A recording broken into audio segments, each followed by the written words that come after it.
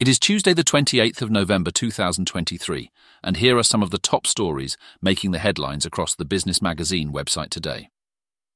In a strategic push to secure new office space in Oxford's city centre, Aurora Energy Research is teaming up with the Oxford City Council.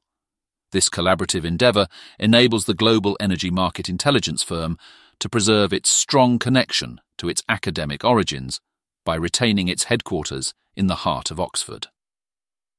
Meanwhile, this lucrative leasing agreement promises to be a financial windfall for the Oxford City Council, potentially funding city initiatives and projects.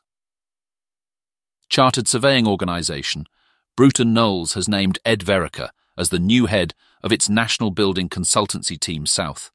Ed will be tasked with amplifying the company's presence in the southern region, meeting a wide array of client demands. Vereker discussed his forward-looking strategy for the business in the south, saying that their tactic will be to adjust and embrace. In an effort to tackle food waste, Portsmouth-based social housing provider Vivid Homes has formed a groundbreaking partnership with Hampshire County Council and the Chichester charity UK Harvest. Their joint mission is to redistribute surplus produce to those in Hampshire who need it the most.